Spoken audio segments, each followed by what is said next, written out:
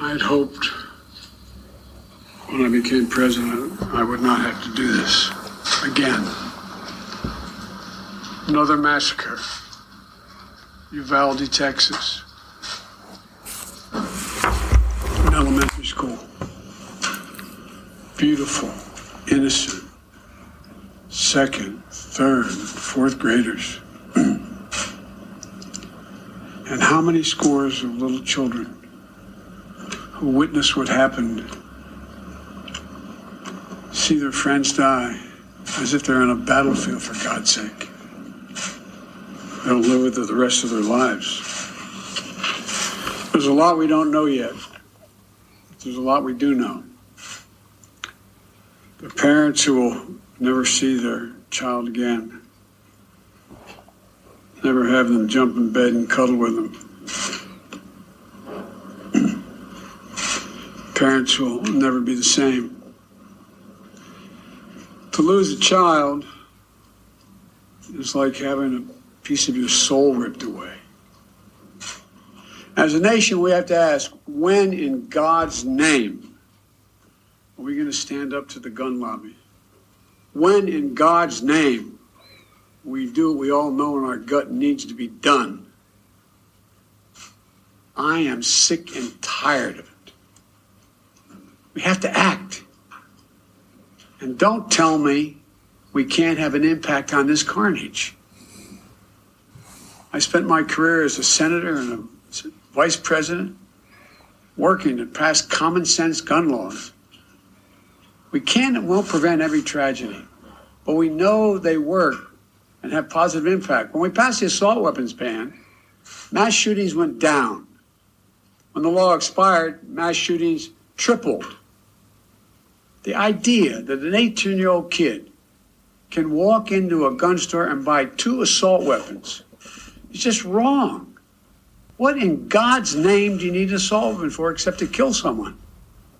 Where in God's name is our backbone to have the courage to deal with it and stand up to the lobbies?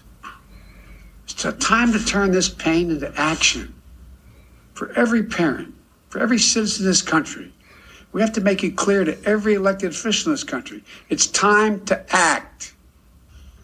It's time for those who obstruct or delay or block the common sense gun laws. We need to let you know that we will not forget. We can do so much more. We have to do more. Wednesday, the 25th of May. President Biden's reaction to the mass shooting at Robb Primary School, Texas, yesterday. I look over the notes I've kept in my Leaders We Deserve blog. I read, Sandy Hook School Massacre. The Sandy Hook massacre in Connecticut contributed to the sense that political leaders have to deal with forces beyond their powers to deal with. There are calls in America for tighter gun control, but few commentators believe that President Obama will be able to introduce meaningful change. Fast forward. June the 19th, 2015. Not today, not tomorrow, and probably not any time soon. The tragedy of Charleston. I report on Anthony Zurcher's article in the wake of the Charleston massacre this week. He outlined the events involved before a young man perpetrated a race hate crime with a handgun he obtained as a 21st birthday present a few months earlier. As Kircher put it, at some point, we as a country will have to reckon with the fact that this type of mass violence does not happen in other advanced countries. He was quoting Barack Obama, who continued, I see that recognizing the politics in this town forecloses a lot of these avenues right now. But it would be wrong for us not to acknowledge it. And at some point, it's going to be important for the American people to come to grips with and for us to be able to shift how we think about the issue of gun violence collectively. At some point, as in not today, not tomorrow, and probably not any time soon. I noted, the outcry of pain and anger was nonetheless poignant for being overfamiliar. Deeply held and contrary belief systems were expressed with little evidence of willingness to understand contrary beliefs. Clint Eastwood's tweet was retweeted over 100 times. Another tweeter expounded the dangers of churches being declared firearm-free zones. Glenn Reynolds, a law professor with nearly 400,000 tweets to his name, was cited by Kircher as commenting that the president could always try being honest for a change. Christians have been killed en masse by ISIS in the last few years, and Obama says nothing. Now he wants to make speeches? Around the world, the American dream is increasingly being scrutinized with a mix of puzzlement and despair.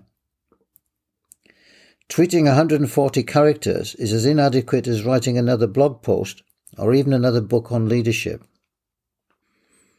I nevertheless did tweet, 9 people were killed in a church because they were not armed. Either you believe that or you don't. R.I.P.